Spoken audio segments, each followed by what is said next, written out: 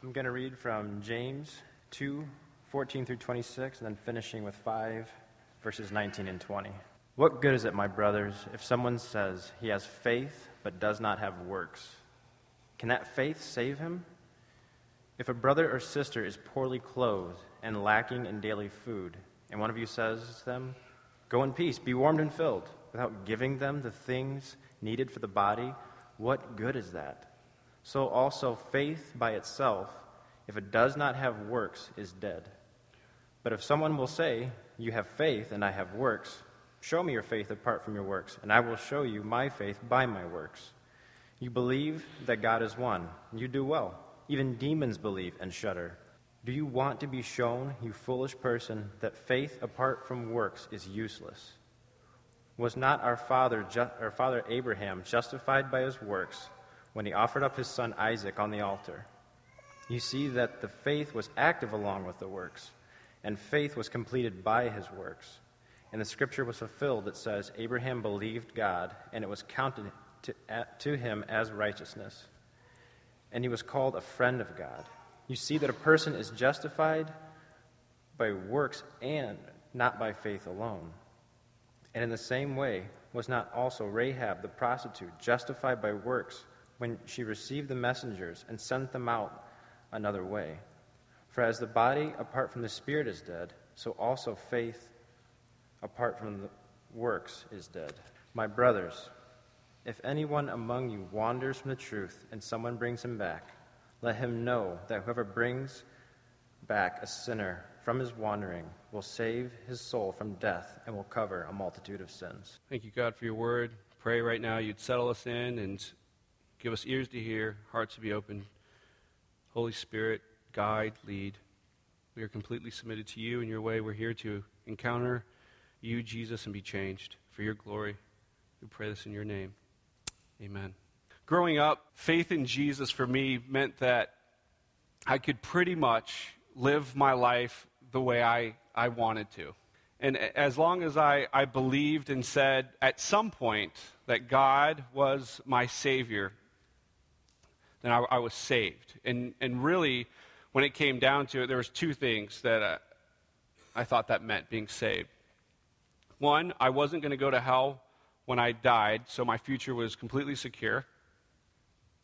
And then two, Christianity was my kind of like religious affiliation, and I only needed to make it known when absolutely necessary, if that makes sense. For instance, I remember I used to be in the military. I had dog tags, and I had a choice, like, what religion do you pick? And like Christianity was like, all right, I'll choose Christianity. And yet, I never actually spent any time really a part of a church family.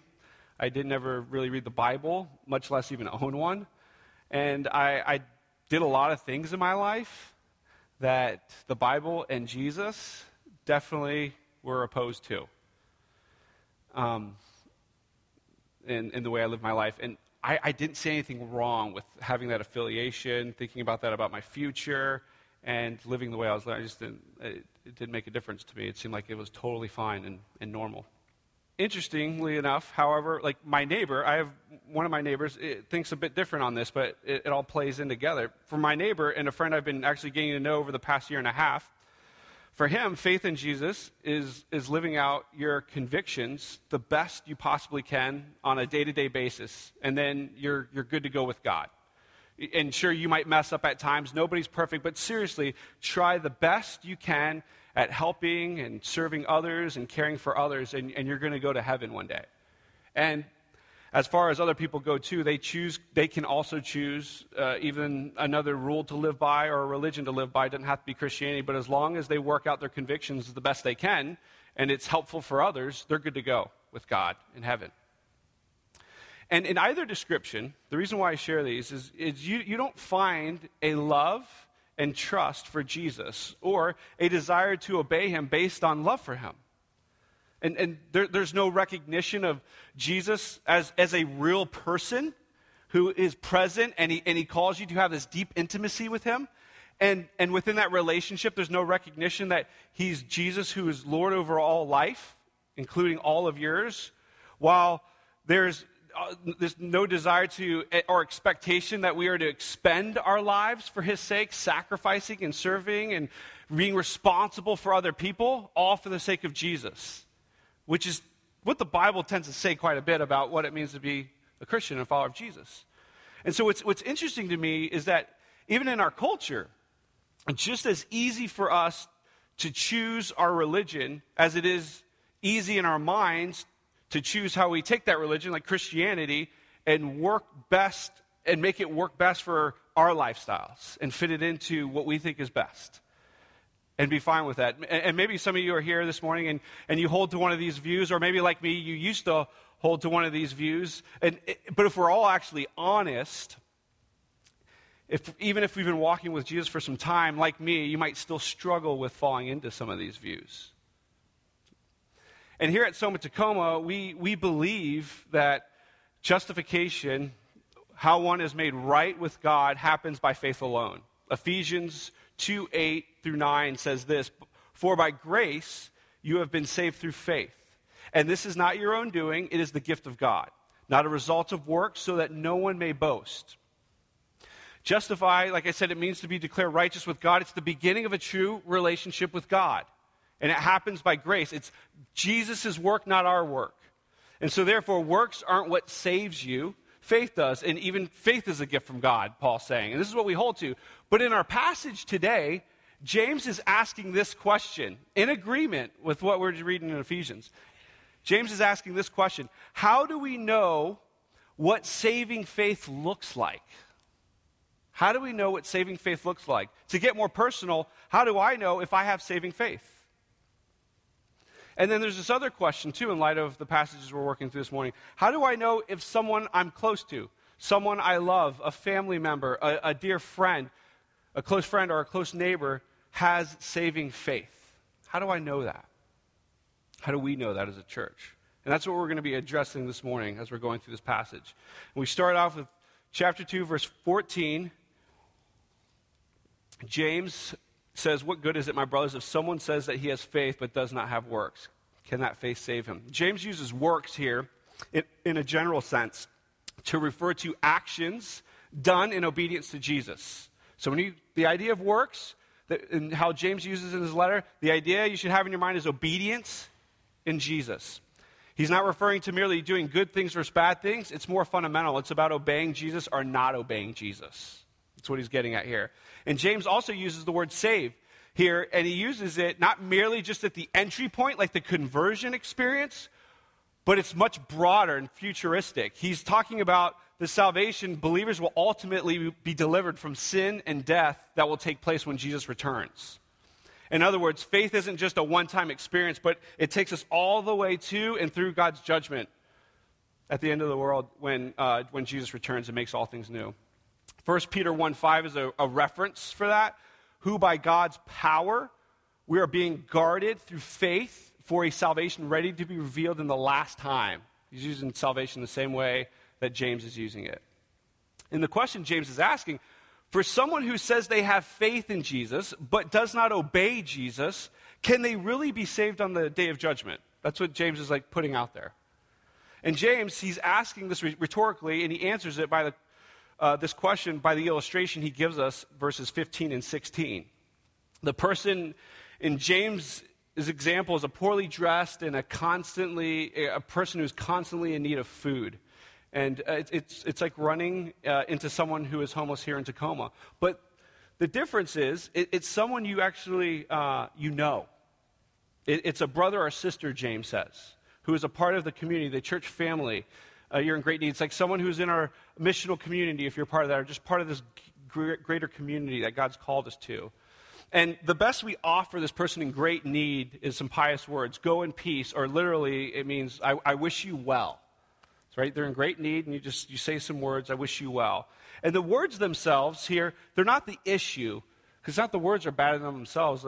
Those are good words. But it's how these words can act as a cover-up for the failure to act on behalf of someone who's in need that's a part of your family. It isn't helpful or caring to our brother and sister. A failure to provide for those in need, it actually hurts those that are needy.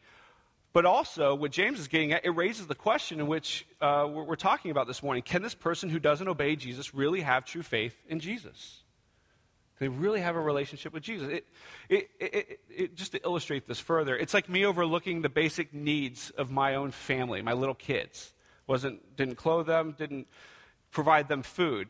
I could tell you all day long I love them, but you guys are going to fire back with what? You don't love them. You're not caring for them, right? I hope you would. I hope you would, right?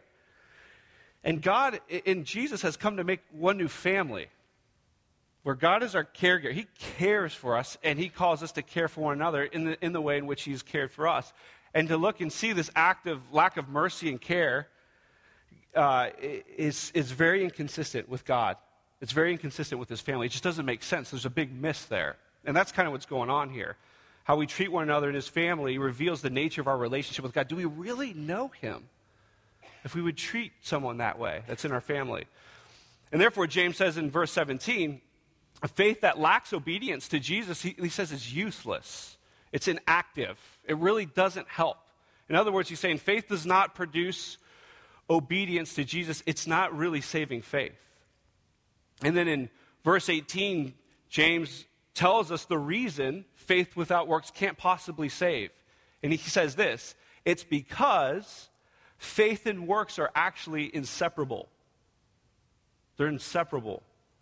James, this is really important. He's not giving us alternative options in our approach to God. Like there's a faith option and there's a work option. That's not what he's getting at here. All of us actually have faith and all of us actually have works. We all have both. The question is does our faith in Jesus lead us to obey Jesus? Because our works actually reveal who or what we're putting our faith in. Obedience to Jesus reveals faith in Jesus. A lack of obedience to Jesus, it reveals a lack of faith in Jesus. Jesus often uses a tree-bearing fruit metaphor to describe what James is talking about here. The fruit of your life, the activities and behaviors of your life, reveals the root of your belief. The root of your belief, it produces the fruit of your life. You can look at it that way. So if you look at this, if you have false faith, useless faith, it will produce a lack of obedience in Jesus. If you have true faith, what James is saying is you will have, it will produce obedience in Jesus. And then in verse 19, James illustrates this point by comparing this person that he seems to be in objection with, that's a kind of an imaginary person, with the faith of demons. He says, you believe that God is one. You do well. Even the demons believe and shudder. James is writing to Jewish Christians, and this profession of faith, God is one, would be very common in that group. And for us today, perhaps what would be maybe a more common profession of faith would be Jesus is God and Savior. Maybe that might be something we might profess and say. And what James is saying, the demons are perfect in their illustration of what it means to actually be poor in the sense of lacking obedience and yet being able to profess and know exact truths about God. Demons know the truth. They're about as orthodox in their knowledge as you can get, and yet it's not true faith because it doesn't actually lead into obedience in Jesus, which is very sobering to think about. And this is why we can have people who have been a part of the church for a really long time, or a seminary student who studies rigorous theology, is very exact with really sound and true and good theology, or pastors who can articulate very well Christian doctrine and yet in their life have no real desire to obey Jesus because they're actually not being governed by real faith. Real faith isn't working in them. But yet they can say words that sound just perfect. They're right. They are right. Merely professing faith, it doesn't always equal real faith. Because you can profess faith, it doesn't mean you have real faith. James says that demons shudder, and I think, and this is my thinking on this, I think he is being probably a bit ironic. I can't prove that for sure, but demons at least display some kind of reaction to their dead faith. They shudder, and they're fearful of the one, I believe, in whom they're disobeying. They realize what they're doing. And I think James is putting that out there as a way to kind of sober us up. Like, even though these guys' faith is dead, they have a reality of who they're disobeying. This is serious, right? There's a disobedience to God. And then James moves us into verse 20 and 21, and James explains how faith without obedience is useless in how he talks about the story of Abraham. Was not Abraham our father justified by works when he offered up his son Isaac on the altar? It was the fulfillment of God's promise, for some of you guys who might not know Abraham, to Abraham that created Israel as a nation. It was through Abraham. And descendants of Abraham, that phrase became kind of a standard way to designate the people of God. Like they're descendants of Abraham. And James, what he's doing here, he highlights one of the most famous episodes in Abraham's life. The offering of his son Isaac, which you can find in Genesis 22. And in a test of Abraham's willingness, in this scene, which, you guys should read it if you get the chance. But in a test of Abraham's willingness to obey the Lord,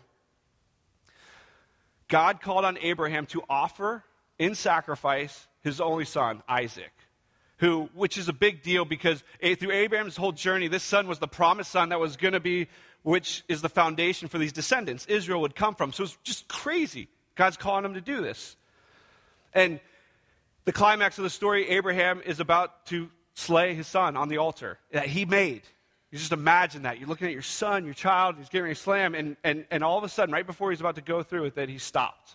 The angel stops him and spares his life. Now, in case this is the first time you might have heard this, that this kind of stuff is in the Bible, I want to make really, really clear, this is a unique story in the redemptive history of God with a unique purpose. This isn't a common practice that God calls people to. And it actually, the Bible does not condone children's sacrifices. I just want to be really clear on that. There's a deeper point going on here. And one of those big points we're talking about this morning is this story is an amazing act of obedience that faith produced. Now, something to be clear on, when James says he was justified, Abraham was justified by works, some of you might be wondering, well, I thought we just said it's faith alone.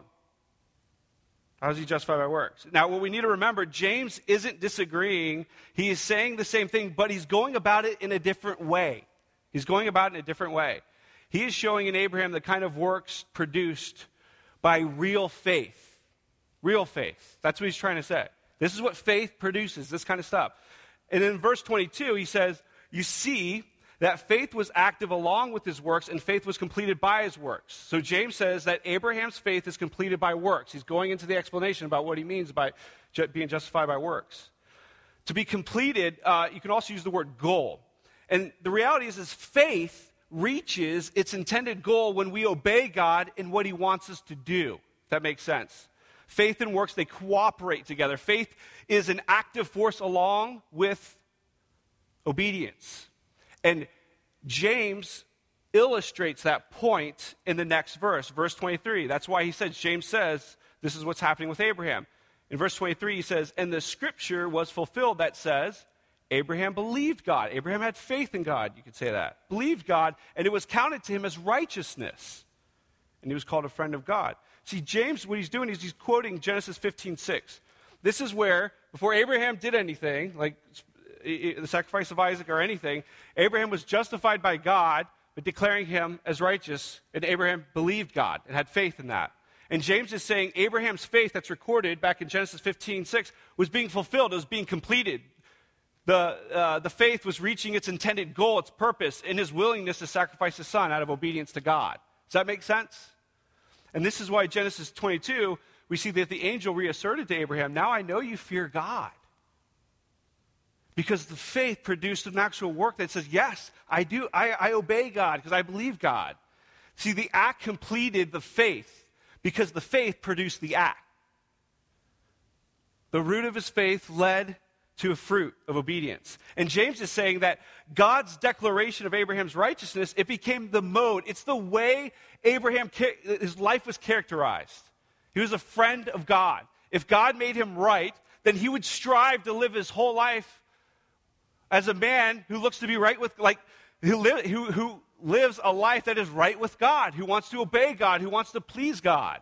And that's what James is getting after, is after that declaration of righteousness, what does a person's life look like? What's their mode of operation in light of already being declared righteous? And even in Abraham's case, giving up your only son. This is why Abraham is a great example of what it means to be friends with God as opposed to the world. Abraham's obedience reveals he has true faith. Now, I'll be honest with you, when I wrestle with this, it's crazy when you compare it to our modern day sacrifices to obey. I have so much to grow in this personally when I think about this kind of obedience. Like how quickly, if I'm honest, how quickly I can run to a woe session, just to have a complete woe fest when things aren't going the way I planned in my life or in my job. And in our culture, maybe you can identify with this. I think it's hard for us to imagine like working a job or even serving in an environment too long unless it's something we absolutely love all the time and have passion for. Do you guys relate to that? I was really convicted by this. How easily we can get so bummed out about life and feel like we're just not getting the fair deal. And I think what James is getting at here, faith that leads to obedience to God, it makes and produces a very sacrificial life. And here's why I think why. We live in a very broken world that God is rescuing. Not me, not you. We're all broken. And God's coming in to rescue.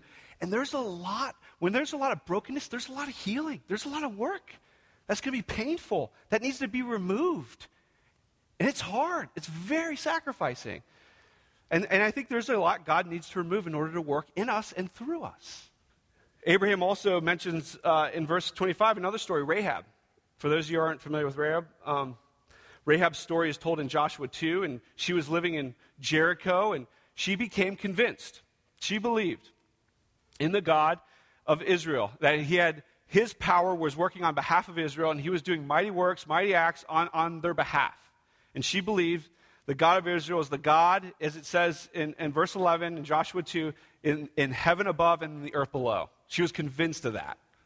And when these messengers or spies, if you actually read the story from Israel, came into Jericho, Rahab put them up and she hid them, even though her king of Jericho was searching for him. So she was putting her life on the line. And eventually she helped them escape by lowering them down on a rope and onto a roof of her house, off of the roof of her house. She risked out of obedience. And her belief, that action revealed a root belief that said God was God even over the king of that nation and over God of the heavens and earth, and she was going to obey him. That's why James is using her as an example. Rahab's obedience reveals that she had true faith. True faith.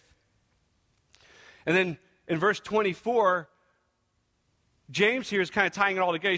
He says, you see that a person is justified by works and not by faith alone. When James uses faith alone, this is really important here, James is referring to the false faith that he's been talking about through the entire passage. He's not having an argument with Paul. In fact, James wrote before Paul. That argument did not exist in this letter. So what he's talking about, when James uses faith alone, he's referring to all the dead, useless faith that isn't real faith because it's not producing obedience to Jesus. And what he's talking about here is a faith a person says they have, but it's actually useless and dead. And James says works that are produced by faith is necessary for justification. And what he means by that, a person's faith cannot stand on the day of judgment if there's no obedience, because it's not real faith. Works of obedience to Christ will be justified because it's based on real faith. It's all based on faith. That's what he's getting at here. And then in verse 26, oh, okay, thank you. That's awesome. I needed some. Thank you. It's that noticeable, huh? See how faith worked itself out right there? In verse 26, he closes and he says, for as the body apart from the spirit is dead, so also faith apart from works is dead. He keeps saying this, and you're like, wow, he's like driving home this point. And the general analogy of the body with our spirit, the spirit animates our bodies, right? Without the spirit, the body ceases to be. I don't know if you guys have ever seen an open casket before. There's something missing in that person. They're not there.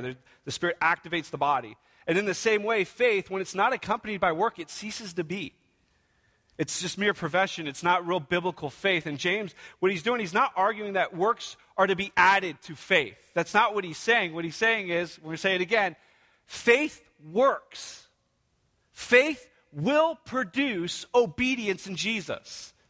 Just as the Spirit will animate our bodies to function, faith will produce obedience. And Paul teaches the same sort of faith. It's dynamic. It's a powerful force through which a believer is intimately united at one with God. Paul talks a lot about being united with Christ. When you come to faith, you are united to God through Jesus, and Jesus is our Lord. And that begins the embarkment of a new relationship where he's the Lord of our life. And since faith is in a Lord, the need for obedience to follow faith is a part of the meaning of what Paul gets at there. And that's what James is saying. For example, Paul says in Romans 1:5, through whom we have received grace, through Jesus we have received grace and apostleship to bring about the obedience of faith for the sake of his name among all the nations. Faith is to produce a kind of obedience within the body of Christ so that Christ would be known among all the nations. Paul's speaking the same thing as James. And here's the reality for us. Jesus has lived a perfect righteous life on our behalf so that by the Spirit that he sent to be in us can give us a faith that produces action, that will produce action for his name's sake. And what I want to say here for those of us this morning who desire to follow Jesus, if you're here this morning and you desire, you long to obey Jesus, I just want to encourage us.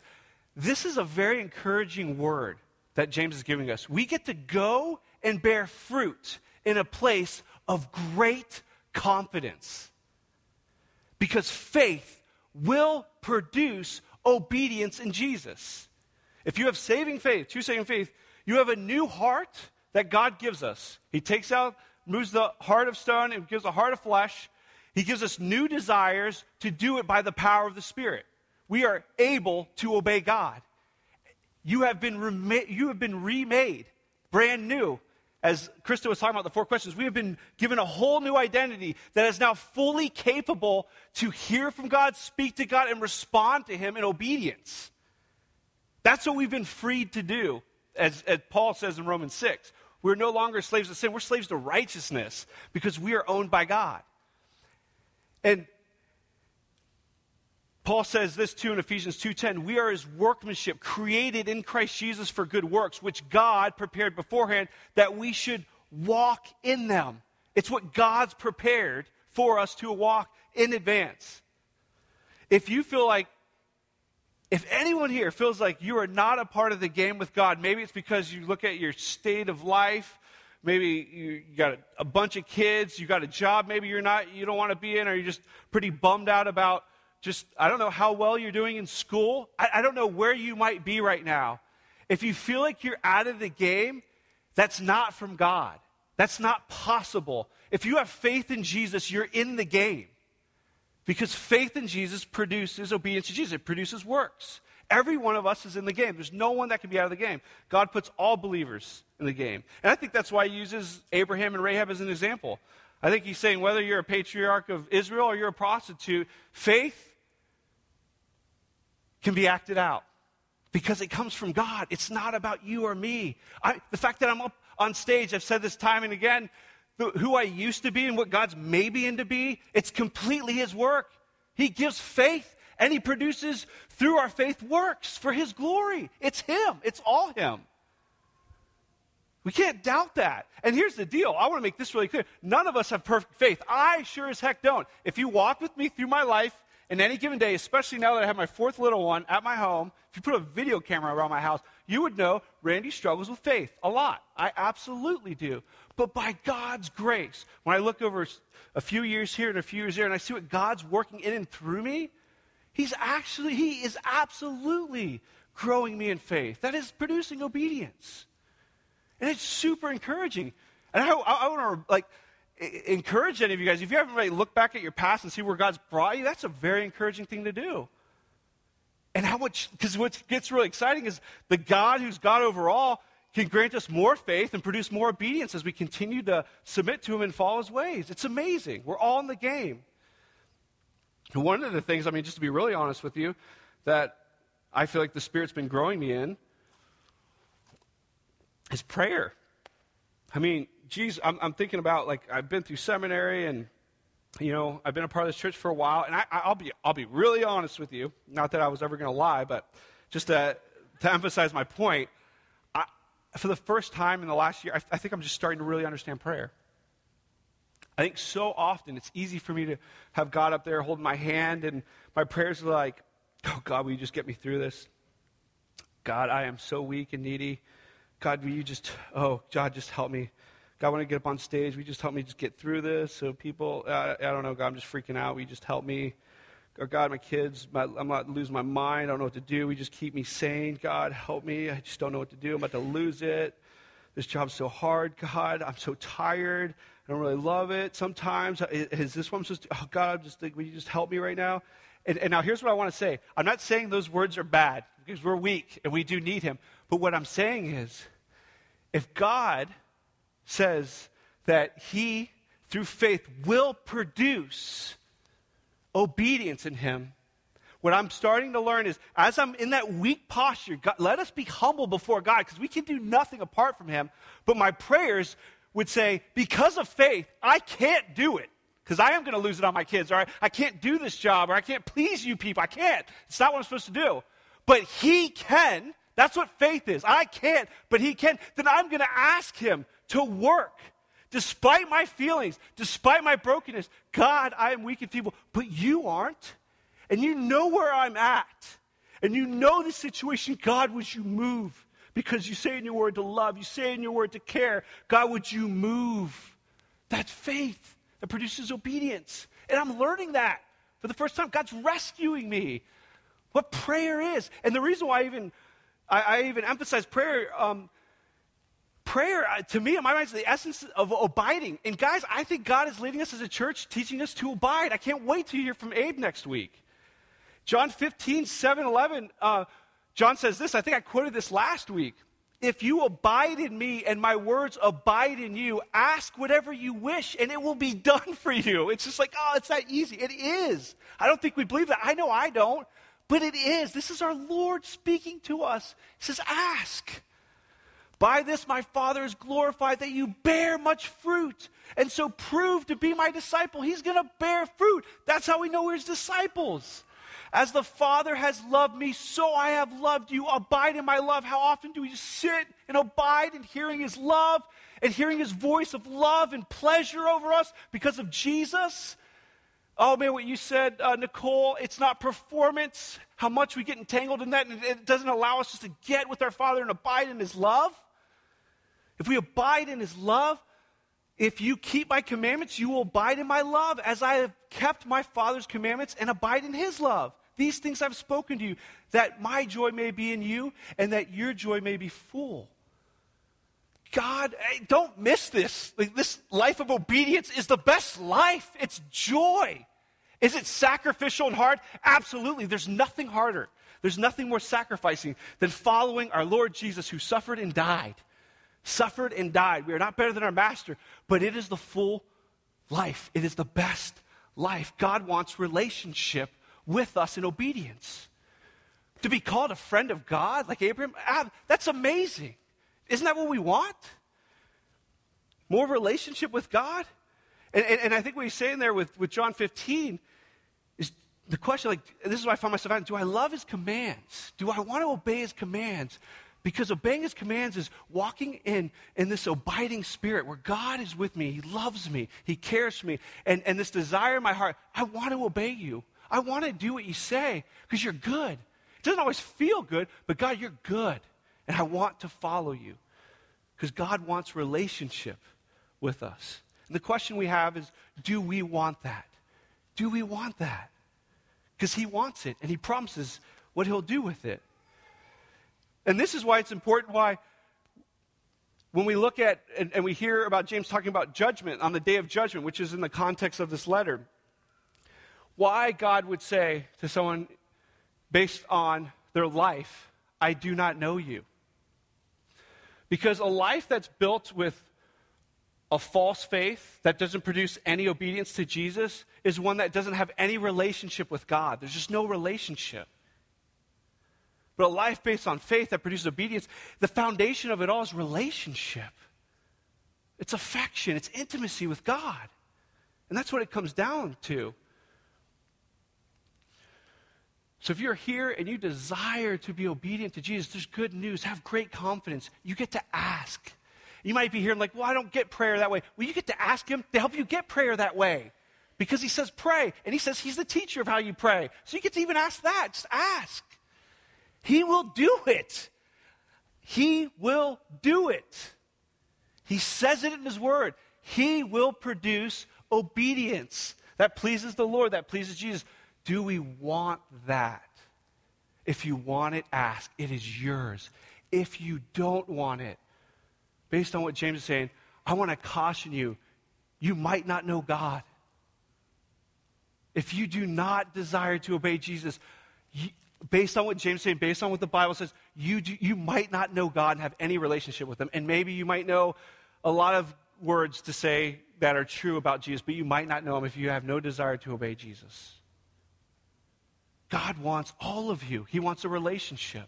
As we close our time, we're going to hone in on this last part, which I'm going to just summarize for us. James 5:19-20, as we close our series in James. James says, my brothers, if anyone among you wanders from the truth and someone brings him back, let him know that whoever brings back a sinner from his wandering will save his soul from death. And he's talking about the one soul who's being saved from death and will cover a multitude of sins. Sometimes it gets confused. He's not talking about the one pursuing. He's talking about the one that is wandering and is coming back. His soul will be saved from death and will cover a multitude of sins. As James closes his letter, he doesn't call people to merely bring themselves to obedience through the gospel, through faith, but rather he encourages them even to bring back any person among them, amongst their family who are wandering from the truth. I found it so interesting how community-based this life is and other-focused it is. The truth is, it's not merely Christian doctrine, just to be clear here when he says wander from the truth. The truth is both faith and obedience, as we've been talking about. It's not merely articulation, it's how you live your life in obedience to Christ. And this is someone who at least outwardly identified with the Christian community, and now they're being brought back to turn back away from lack of faith to a life of faith. And what I want us to sit with for a second is how, if you're not living a life of faith and you're living a life of false faith, the road we choose, the path we choose is ultimate death. And what he's referring to is a spiritual death. There is a day coming where there will be we will sit before God. And all those who have put their faith in themselves or anything other than Jesus will suffer separation from God for eternity, which is the worst thing imaginable, is not to have access to God, not to have access to God. And James is saying, and I believe what the Spirit wants to say to us this morning, is it not, what a wonderful thing we have, full access to God right now, through Jesus, by faith alone, through Jesus. What a wonderful thing we have, where God sets himself to lead us, to guide us, to produce obedience in and through us, and that there's other people that might not know him or are wandering way off the path or close to it, because maybe they didn't really have him. And what a wonderful thing it would be to see them turn back, either for the first time or come back after a long time and be reacquainted with Jesus or meet Jesus for the first time, and the wonderful experience that is. Would we not then ask God, who in our midst is wandering? Because the news is so good, the relationship is so real and so powerful. Let us look out for one another. Who in our midst are we have any concern for? Whether it's someone in your family, or if it's a friend, or it's a neighbor. If there's any question or there's any concern, absolutely we should move towards conversation and engagement around this. Where are they at with Jesus? Absolutely. Two things I just want to say with that, though. We don't get to pass judgment. We get to operate in mercy. 1 Corinthians 4:14 is really clear. God is the one who judges the heart. And I believe expectations are really, really clear here. There's wounds some of us have experienced. There's different parts of our story that are different than others. And so we got to come with the great, utmost wisdom that comes from above, gentleness and consideration. But we get to do it by abiding in Jesus and letting him lead us, because he loves everyone and he has it all under control. And what I'd love for us to do in our time of response, I'd love to have you guys actually stand.